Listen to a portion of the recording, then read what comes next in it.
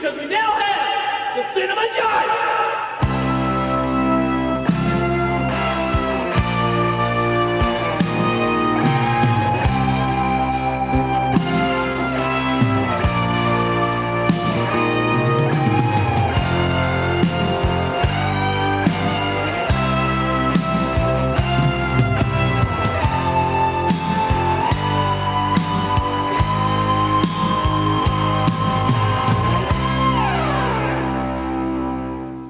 Hello and welcome to the Cinema Judge. To all my regulars, welcome back.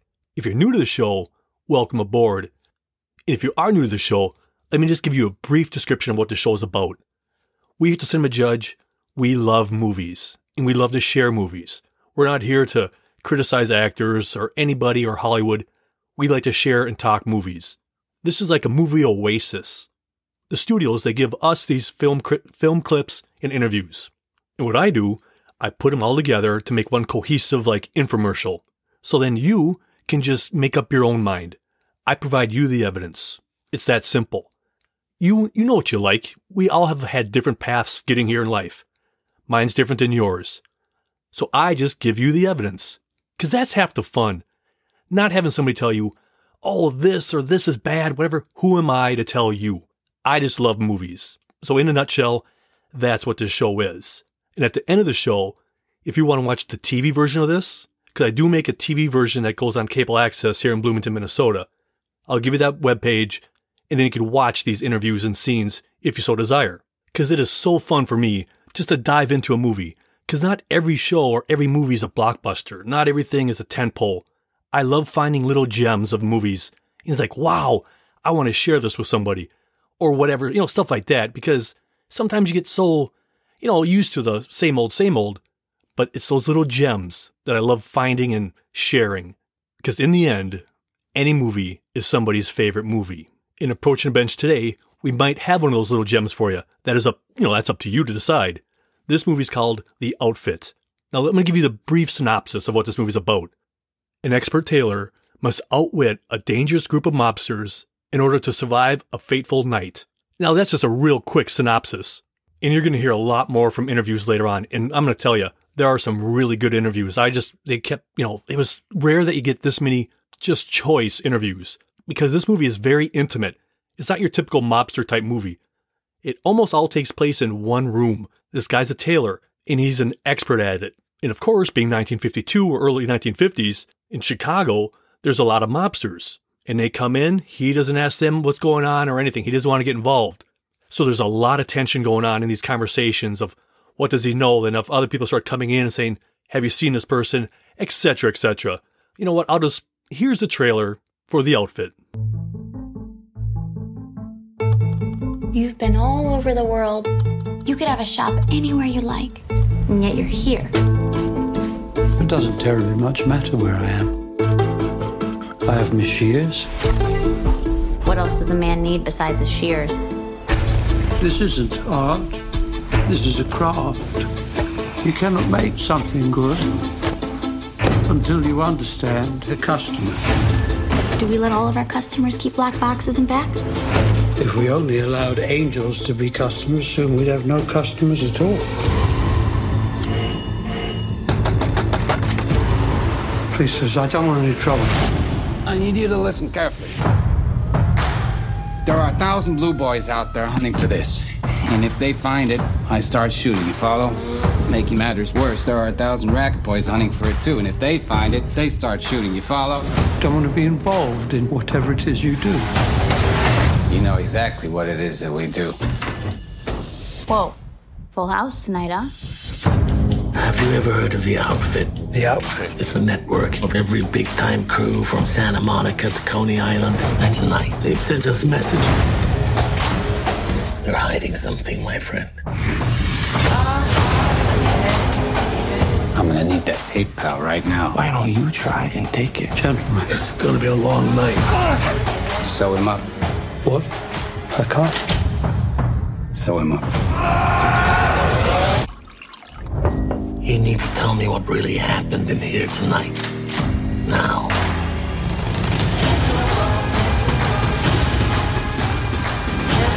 You got 5 seconds. to tell me what happened. Open the trunk. What? Open the trunk and grab his arms, or I'm hiding 2 bodies. 5. A number of things about me that you don't know. 4. Where's the tape, Francis? 3. I'm telling you the truth. You want to survive the night? You look them dead in the eyes, and you pretend you're one of them.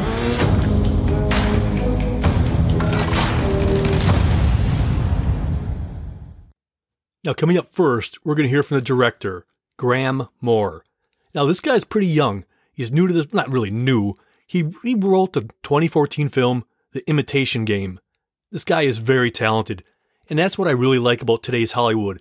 So many more voices are being heard, and more people are, getting their stories out there.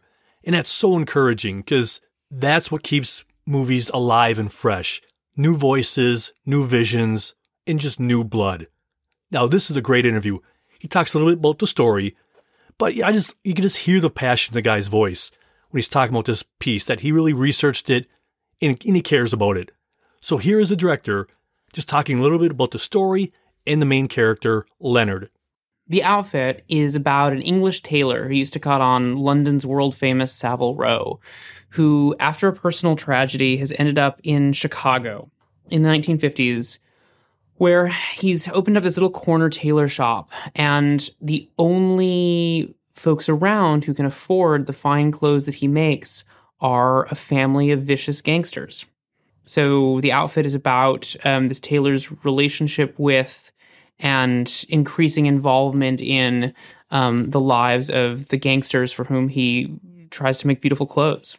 When we started writing the script, something we were always fascinated by was the psychology of people who spend their entire lives perfecting the art of something so esoteric that most people cannot even tell they're experts at it. Someone like Leonard, played by Mark Rylance, someone who's such an expert at what he does, he makes these beautiful things, and the people he makes them for don't even totally realize why they're so good. He's that good at it. There's a loneliness to that.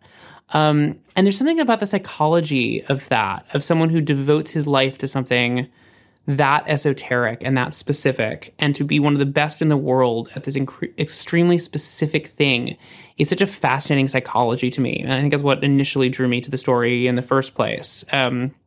Before we had a story, before we knew there were gangsters, before we knew there were guns and blood and the kind of thriller we have here, we had this character of Leonard. It all started with this character. Now, speaking of Leonard and doing stuff for people who don't really understand or can't appreciate what that person does, we're going to have a clip for you.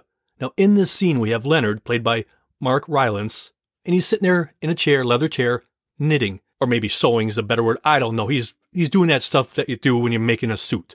He's just sitting there in the chair talking to this young gangster, and this young gangster is, you're getting a little bit backstory on him, like, hey, what brought you to Chicago? But it's just the great tone of this scene. They're both just sitting there in chairs, and Leonard is just calmly talking to him, giving the story just in this very soothing delivery. It's just one of those scenes in this film where they really show these intimate one-on-one conversations in a little duel, a little discussion, getting information. So here's a scene from The Outfit. I studied for decades to be a cutter. I used to cut on the Row. The Row? Savile Row. Where's that, North Addison? It's in London, a quarter of a mile in which the greatest craftsmen in the world all ply their trade. I apprenticed there for years before they allowed me to open my own shop. Why'd you come here then? The war. What, Crouch Bomb your place? Worse, they're called blue jeans. After the war, things were quite poor in England. Not a lot of men could afford well-made things, so these blue jeans became all the rage. Well, times change, pal. Blue jeans are the fashion now. This James Dean of yours makes one picture. Blue jeans are the fashion. Soon he'll make another. Something else will become popular. These fashionable things, they don't last. The things I make, like that suit of yours, is timeless. See what I'm saying? What a great tone. Now you might be asking yourself, who is Mark Rylance? I know that voice. Well, he was in the 2015 film, The Bridge of Spies, the 2016 film, The BFG, Dunkirk in 2017, The Trial of the Chicago 7 in 2020, Don't Look Up from last year in 2021, and also the 2018 film, Ready Player One. And that's just the tip of the iceberg. But what a talented actor. But now in the next interview, we're going to hear again from the director, and he talks a little bit more about the writing process and how they came to this conclusion of the story. And I just love this interview because it's just these little nuances, little things you could come across that changes the story completely. You might be stuck going, where am I going to go? What am I going to do? And it just could be one line that you read, and that changes everything. Jonathan and I just kept asking ourselves, what's the story here? What's the story? We love this character, but what's the story we want to build around this character? And that's when, after years of exploration, we were reading this one book about the history of Savile Row. We found this single sentence that mentioned that the first bug in the history of the FBI, the first bug in FBI history, was planted inside a tailor shop in Chicago, Illinois in 1956. And we instantly looked at each other and we said, oh, well, that's a movie. We loved the idea of the 50s as this period, like the last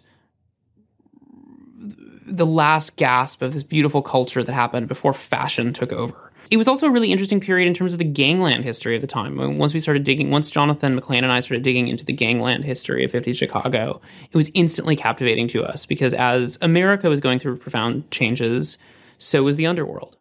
That is just such a great interview. Just reading that one line, they said, bam, and then they were able to write the rest of the movie.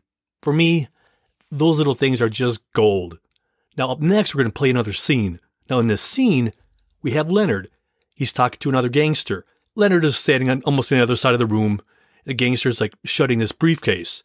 And he's just like, hey, just take it with you. I don't want any part of this. And here starts some of that dance of, hey, I don't know anything.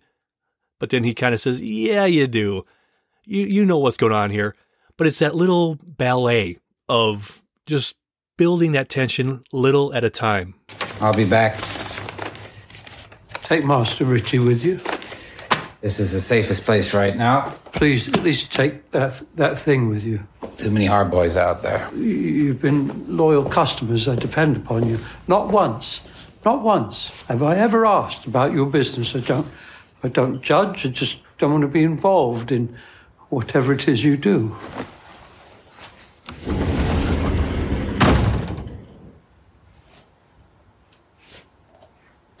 English. You know exactly what it is that we do. No, sir. I actually don't know anything. I don't know what that is. I don't know why all these gentlemen are looking for it. If they come here, I won't be able to placate their suspicions. I'm useless to you. I'm a liability. I only just want to be left alone.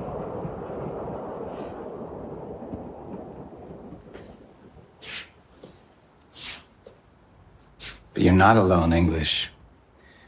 Like it or not. Now you're part of the family. No pressure for that guy. Oh, part of the family, am I? Thanks. I mean, I can't even imagine being put in that position. You're just trying to placate these people, just saying, hey, I just want to do my thing, you do your thing. But nope. Now you're in it and you feel owned. I mean, it must be just terrifying. Now, in this next interview, we're going to hear again from the director. And he's going to talk a little bit more about the dialogue. And what I'm saying by that is he gets into what not necessarily what they're saying, but what the other person's hearing, and just that whole thing of trust and how claustrophobic it could be, but very cinematic. It's just a really good interview. Here he is. The outfit is in many ways a chess match between all of these different characters. And what's helped in that is there are not too many characters in this film. There's only 7 speaking parts in the entire film. So every character gets quite a bit of screen time. And more than that, every character gets quite a bit of listening time. As we're making the film, something we find a lot is that the story is not on the character who's speaking, it's on the character who's listening and trying to decide, am I being lied to or not? if I'm being lied to, do I need to kill this person? That's where the story is. And there's something so inherently cinematic about that. It's set in a small space with a small cast, but yet it feels so inherently cinematic to me because those looks between the characters, someone looking very closely at someone else from just inches away and saying, are you lying to me? Do I have to kill you now? You can't do that on stage in a piece of theater. You cannot get that close. Now, coming up next, we're going to hear from Zoe Deutch. Now, she's been in a lot of work, and she does a lot of producing, too. But a lot of you might remember her from Zombieland Double Tap. Those movies are just spectacular. Just in case you've never seen Zombieland or Zombieland Double Tap, check them out. But anyway, she's in that. She's also in the 2016 film Everybody Wants Some, 2017 Before I Fall, 2016 Why Him, Flower in 2017, and Set It Up in 2018. She's a young actress, but she has a great future ahead of her. I really can't wait to see where she goes in the future. Now, in this interview, she talks about how great the script is. One of the best scripts I've read so many years. And I actually read it years ago. And I got to meet with Graham in LA. And then about a year later, there was a table read in New York when I was working there. And so I got to do that. And then I continued to just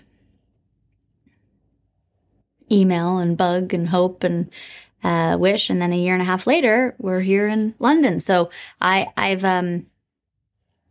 been, Mabel has been on my mind for years. This movie and this story has been on my mind for years. And it's very cool for it to all be happening. And that's just one of the great examples of movies take so long to make. A lot of times in our minds we hear something's being made and blah, blah, blah, then it gets made. But sometimes the pipeline for these movies are a lot longer than we could possibly imagine. And how much, like an actress like this, she's known about it for a couple of years and she kept, hey, what's going on? Kept inquiring about it. And just knowing it's not just another role, but it's something that she really felt, powerful about. It's just really kind of cool. Now in this next interview, we're going to hear from the director talking about Zoe. Zoe Deutch is an actress who I've been an admirer of for a long time. And when she first called and said she was interested in doing this, I was so excited because it was something I'd never seen her do before. And the idea of that was really exciting to me. Zoe Deutch is actually the first actress I ever met with for the role of Mabel. And ever since that day, over the 2 years it took to get this film started, I always kept hoping it would work out with Zoe because she just seemed to instantly get it and instantly get what we were trying to do with it. Now, coming up next, we're going to have more interviews with Zoe. In there's several interviews here. She talks about the characters, the relationship between Mabel and Leonard, and just more about the story. And I'm just going to let these play through because she has a lot to say, and I don't want to interrupt her in the middle of all these, each one that's a little separate. So anyway, here's Zoe talking about the movie and everything else. Mabel and Leonard's relationship is very much so father-daughter esque. They don't communicate that to one another or talk in those terms. I think it's far too vulnerable for both of them. They've both experienced immense loss in their lives, so it's an unspoken bond and friendship, and they both look out for each other in a really special way. Mabel wants to leave Chicago so much because it represents all of her trauma. She's been forced into this life of violence, corruption, and she wants a way out. And she wants it on her own terms. She's very independent. She's very smart. She's very strong. And she is going to get out of Chicago, and she will do anything that it takes. Mabel understands that Leonard has to allow these gangsters to use this shop and to do business there Again, she's grown up on that street. She understands how it works. She understands that they own a piece of all of this, and there really is no other option. If there was another option, she would have taken that that route. So I don't think that she judges Leonard for that.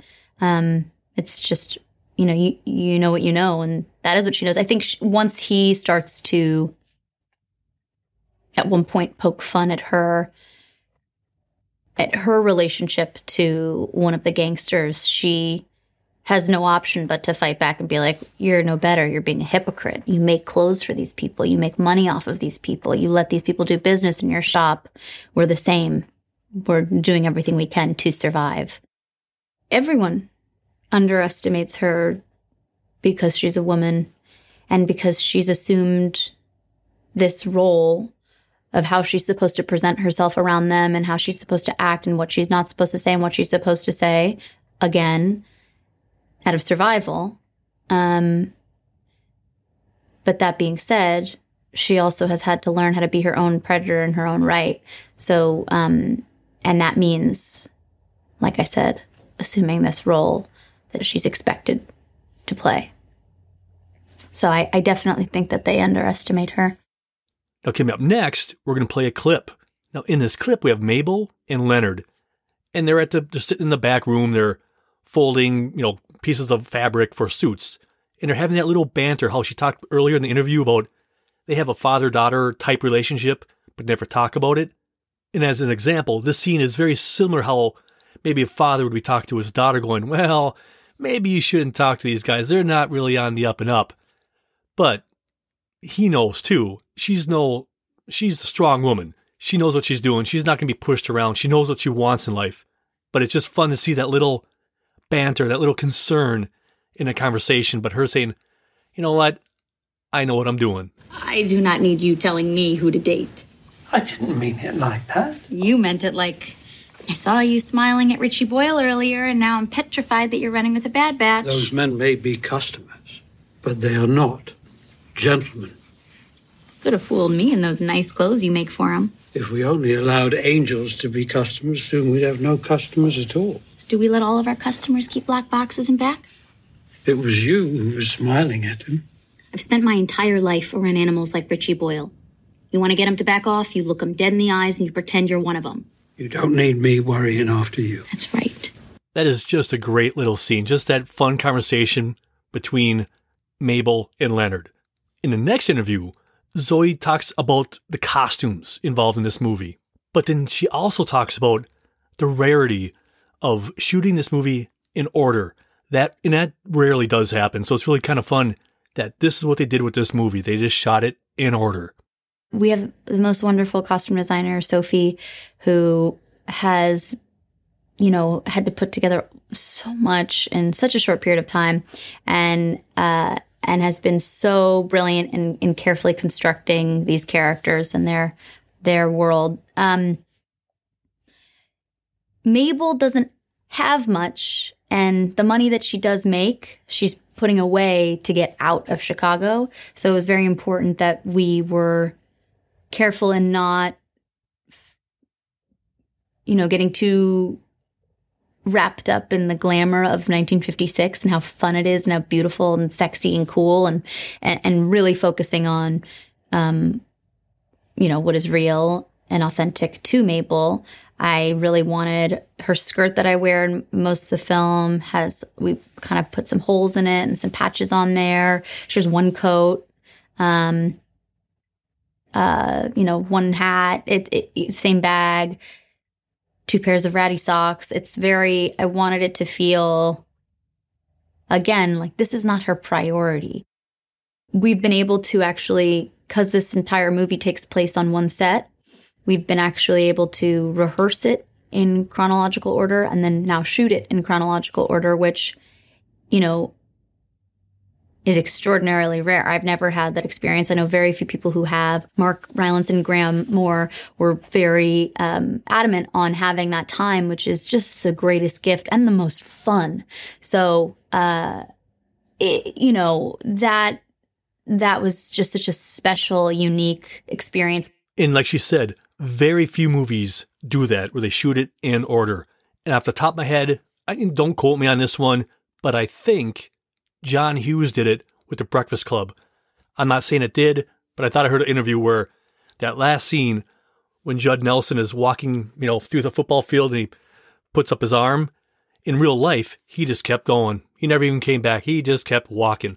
Again, I'm not saying that's true, but the case here is it's rarely done, so it's really kind of cool. But up next, we're going to hear from the director, and he's going to talk about Dylan O'Brien, who plays Richie. And he talks about how Dylan sent him a tape because he goes, I want to do this film. And he's talking about, wow, nobody sends tapes, but what he sent me was just perfect.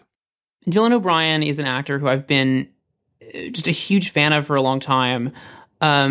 And he came to this project with a lot of passion. He sent me an email out of the blue. I had never spoken to him before, and I just got an email from him saying, hey, I got a copy of the script. I love this. I really want to do it.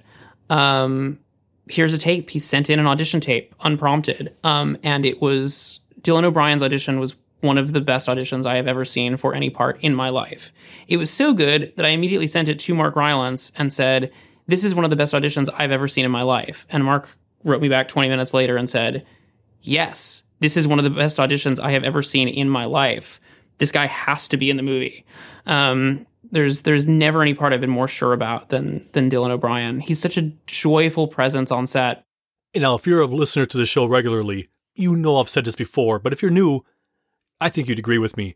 I love hearing the stories about the whole process of how somebody got a role, how they auditioned, and how much passion they had. That's the kind of show I could get into. Make a reality show about the process of making a film, from the person writing it, submitting it, pitching it to all the places all around Hollywood or wherever they go to pitch it. That is a story I could get into. Now, coming up next, we're going to hear from Dylan O'Brien. Now, you might know him from Teen Wolf, The Maze Runner, Infinite, Curb Your Enthusiasm, and Love and Monsters, just to name a few. I was obsessed with the script from the second I read it. I told Graham this story, I read it on a plane and I stood up in my seat when I got to the end of it and I applauded, which is a true story. It's just an incredible piece of material, and I think I don't know, it's just extremely rare to come across something like this, and I was just so taken and blown away with it immediately. I loved Richie. I loved that role. I was so shocked with the turn in the middle of the piece, and it's just, it's again, I guess it's just the kind of piece of material that doesn't come across your desk very often. The most enjoyable aspects of playing the role or being a part of this at all has just been every piece of it. I mean, it's everything you dream about doing, in a movie, when you're growing up. It's all the cool things you wanted to, that you fantasized about, I mean, the suits, the smokes, the swagger, it's just dripping with the kind of stuff that is just a dream to play, and then when you add the depth into that every character is layered with, and again, sort of that chess match that ensues, and I mean, it's just so clever and so fun and so colorful. The costume in this film is absolutely a part of the fabric of the film, a huge piece. Yeah, I'd had conversations with Graham early on about what Richie's kind of style is, and it's interesting. You sort of see everybody's character in their fabric. The outfit is each of their outfits that they wear. It's we all sort of have a mask. Not everyone is totally what they seem to be. You know what I mean? And I think the clothes play a huge role in that. The costume department has been unbelievable, and the suits that I had my suit, made at Huntsman, which is incredible, and it's the nicest thing I've ever had on me, and I don't deserve to be in this in this nice of clothes. But yeah, I'm sort of I'm flashy. I'm as flashy as it gets. I think Richie likes to present as much as he can. This cast has been amazing. to work with. It's been a really fun experience, and I think different for most of us in terms of like the prep process and the rehearsal. It's really felt like we've been like putting on a play, you know, like a proper like stage production. It's one location, you know, so we have control of shooting in sequence, in order, you know. To shoot in sequential order is like absolutely unheard of. I'll probably never do it again in my career. So that's been incredible to be able to tell the story beat by beat as, you know, we're living the story as we're telling it. So that's been amazing. And to be, it's been it's a really smart group of actors, and I've learned something from each of them, you know, and I think it's incredible because we're led by, you know, a guy who is just such a master of his craft and also just such a really, really great and open human being and willing to share, you know, what he knows and what he's practiced and what he's learned. And so it's really just been such a, I mean, there's no words. It's been beyond just a pleasure of an experience. I mean, this will be something that I'll be so special to me forever. I'll always remember it. Graham's amazing. I love that guy so much. I mean, like genuinely, he's, you know, he's such a great person, and and such a brilliant writer, you know. But it's the former sort of that, you know, ultimately like really matters most, obviously. So the fact that he's just such a kind guy and such an open guy and such a fun guy too, you know. I think really influences how great he already is as a director. You know, I mean, this is his first time even stepping into that role. And I think he's got really incredible instincts in terms of, you know, trusting his actors and his crew and the team that he's assembled. And as far as building that team goes too, I think he's got incredible taste. I play Richie Boyle, who is kind of the heir to the Boyle family throne, I guess. He's the son of Roy Boyle, who sort of runs the business, you know, runs the block, kind of owns the neighborhood, you know. So Richie's very, comes from a very sort of privileged upbringing. He wants to be, he feels very empowered in the family business. He kind of runs the show. He runs the crew a little bit. He's sort of the number two behind his pops, you know. He calls the shots. He's probably a little protected around town too, you know. He's a gangster, by the way.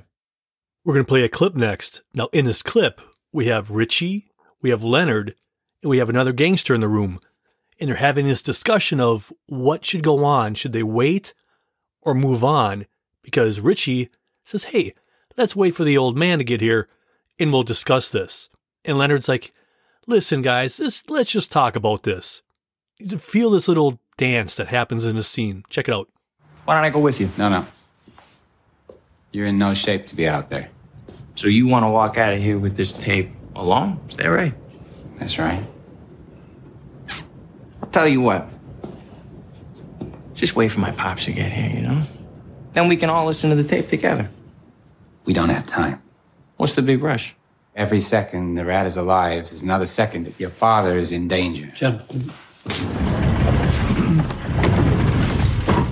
you know your father, Master Richie. Your father want you both to take a deep breath. Now, glad you said that. My father. My father, Francis. It's my father who's in danger, not yours. What'd I tell you? A little dance going on there.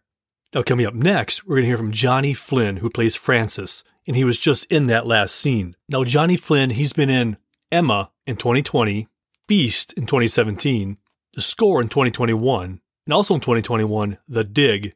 If you've never seen The Dig, I strongly recommend it. It is so well done. It's based on a true story, and it is just, it's actually, you know, lack of a better word, just beautifully shot. Check out The Dig. I believe it's on Netflix. But coming up next, Johnny Flynn talks more about his character, Francis. Francis is, he works for the Boyle family, and the sort of head of the Boyle family is Roy, played by Simon Russell Beale.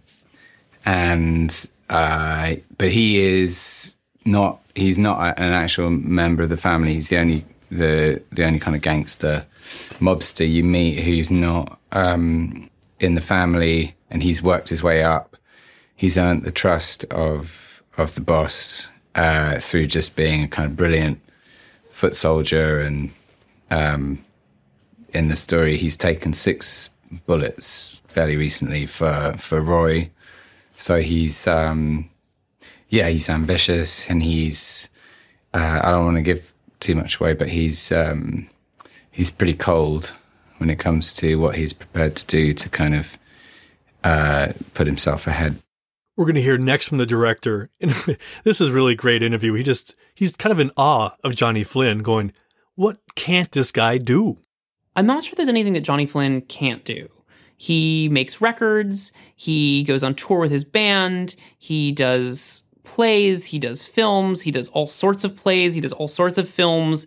I feel like every time I talk to Johnny about what he's going to do next week, he's going to turn around and say, oh, I'm going to go do a puppet show in Australia or something. There's always some crazy thing he's going to do next, because the man seems to be a limitless well of talent for anything he touches.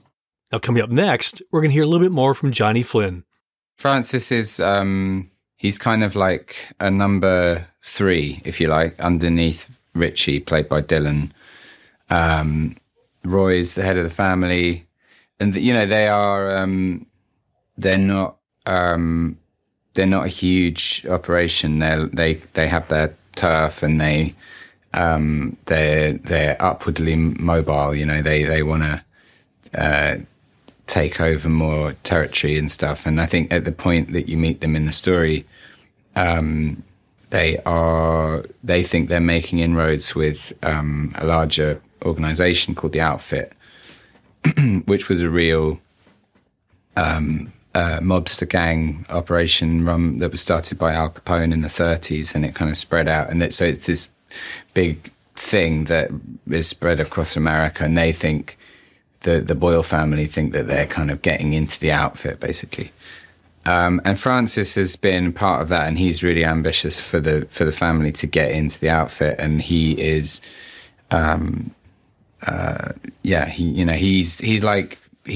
it's sort of a favorite for Roy in some ways. He's potentially like the son that he wished he had, maybe. He's much more practical and ruthless than Richie, who's the actual son. So he's an invaluable part of this organization. Francis and Richie have a strained relationship because, Richie is the heir apparent. He's the first in line kind of thing. And Francis is biting at his heels by being more efficient and kind of practical than him. And they're just very different personalities, which makes for a very, really cool kind of dynamic in the scenes with Richie, played by Dylan. And I loved doing that stuff because Dylan was fantastic and lovely and very funny and so perfectly cast, and it was just great doing that, kind of playing the tension and enjoying being these different characters. But yeah, Francis is arguably very cold and efficient. He's made for this job basically. But Richie has his sort of weaknesses, which makes him a very interesting character, but maybe not the best mobster. Francis is he's dead set on the thing that will give him the most power, basically, and he's absolutely ruthless in pursuing that. And I mean, it's hard to talk about it without kind of giving things away, but he's prepared to throw people under the bus to get where he needs to go to, basically. We're going to hear next from the director, and he's going to talk about this film, about you really just can't watch it once, because there's so many things happening, twists and turns, that when you watch it once, you're like, okay, whoa. I need to, rewatch that. And those are some really great movies. We all have those in our personal arsenals out there where we go, I could watch this movie dozens of times. Or like, you're like, well, I don't know if I got that. I need to watch it again. But that's what he's saying here, that this movie is very textured and you might need to watch it twice because you might want to watch it twice. And after that, we're going to hear Zoe talking about the director. I think The Outfit is a uniquely cinematic experience because it is a white-knuckle thriller. It is not something you want to experience where you're looking away or you're being pulled away. It's an experience that The Outfit is an experience that we want to create for the audience where they're gripping the edge of their seats in a movie theater and they cannot let go. The Outfit is a film that is not intended to be watched once. It's a film that's intended to be watched 3 times. There are twists and there are turns, and every time you think you figured out when someone is lying to you and when they are telling the truth, you will find out 10 minutes later that you were wrong. And that means that we got to build in lots of fun little Easter eggs and clues to the eventual twists throughout the film.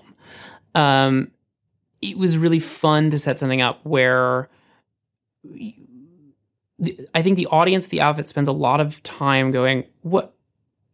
You think you know what's going on, but maybe you're wrong, and you're trying to figure it out. And that kind of mystery of who's lying to who runs through the entire film, and that's part of our ever-increasing sense of tension for the film.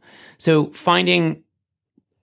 it was lovely to plant lots of little clues in there that hopefully no one catches on the first time, where they watch it again and go, oh, that's when they were lying about the thing and the other thing, which should hopefully create an experience of watching The Outfit that is not just watchable, but endlessly rewatchable. Graham Moore is our brilliant writer and director, and it's funny you just said that it's his first time directing, which even hearing that is shocking to me. Such a beautiful director and so calm under pressure. Amazing actor insight and instincts. Well, I hope you enjoyed our in-depth look at The Outfit. Now, if you guys have any questions, comments, concerns, any way to improve the show, let me know. cinemajudge@hotmail.com. That's cinemajudge@hotmail.com. Or Instagram, The Cinema Judge, or Twitter, Cinema Judge. Because I can't fix if I don't know what's broken. If you think I should do this or don't do that, let me know. Because I want to make this show as enjoyable as possible. Now, if you're interested in watching the TV version of this, go to Bloomington, Minnesota's webpage. That's blm/BTV-shows. And just type in Cinema Judge, and a whole bunch of shows will show up. Well, that is it. Everything from here on out is me just thanking you, the listeners, and me just talking a little, about music and this and that, and giving a special bourbon shout out. Now, for everyone all around the world, I hope my voice finds you well. For everybody who listens, whether you're driving to work, coming back from work, sitting at work, whatever you're doing, I really appreciate it. I talked to a couple listeners during the week, and some of them, when they're walking to the train or to the bus stop, they're listening to the show. So if you're doing that this time, I truly thank you. I really appreciate it. I hope you get to the train okay. So wherever, whenever, or whatever you're doing, this is for you. To all my listeners in the United States, Canada, New Zealand, Germany, Saudi Arabia, Spain, Ireland, Taiwan, Dominican Republic, Indonesia, and France, and so many more, because so many other people listen to so many other episodes during this week. I can only name a few, so thank you. Minneapolis, Minnesota, St. Paul, Minnesota, Christchurch, Canterbury, Denver, Colorado, Queens, New York, New York, New York. Thank you so much, New York. Honolulu, Hawaii. Thanks so much, Hawaii. Is it Henrico, Virginia? Thanks, Virginia. Charlotte, North Carolina. Lily, North. Washington, District of Columbia. Mesa, Arizona. Tampa, Florida. Concord, California. Manteca, California. Pasadena, California. Is it Strasburg, Pennsylvania? Thank you so much. Hamilton, Ontario. Madrid. Union City, California. Burnsville, Minnesota. Pacifica, California. Holyoke, Mass. Chaska, Minnesota. Is it Tenafly, New Jersey? Thank you so much, New Jersey. I really appreciate it. British Columbia. I think it's Chilliwack. I don't know if that's true or not, but thanks so much. West Fargo, North Dakota. Huntsville, Ontario. Thanks. Windsor, Wisconsin. Berlin. Thank you so much, Berlin. Dublin. And so many more. And now for all the ones I can't pronounce, this is for you. Santo Domingo Este, Province of Santo Domingo II. Taichung, Taichung City. Frankfurt am Main, Hesse. Stroudsburg, Pennsylvania. Lille, North. Jeddah, Mecca region. Riyadh, Riyadh region. Tanjung Redeb, East Kalimantan. And this week's bourbon shoutout goes out to Ebony, Sean, and Mike. You late night crew at Cub, you guys always make my night. Every time, because I work some crazy hours, so I usually go in there pretty late at night. You guys always just have time to talk to me. So thank you to all of you at Cub. You guys are awesome. Cheers. Now it's time for the music section. This episode I think took like 5 or 6 hours to make, so I had a lot of tunes I was playing in the background when I was making it. I first started off with the Alan Parsons Project. I remember seeing him a couple years back. It was such a great concert. Those songs have just been singed into my memory. If you ever have time, listen to the Alan Parsons Project. They have incredible music. And if you don't know where to start with them, listen to the Definitive Collection, Disc 1 and 2. That will pretty much give you a pretty good feeling of what they do. Then I moved on to Jefferson and Starship. It was kind of a collection of Jefferson Starship, Jefferson Airplane. I have a kind of a greatest hits that I created with them. And I just, they have some great songs. And then I moved on to, Styx greatest hits. Again, just endless tunes that these people have. Well, that is it. My glass awaits. I'm thirsty. So cheers to you and to the movies. So until next time, be well, be good, and I'm gone. I'm Jeff. Thanks for listening to The Cinema Judge.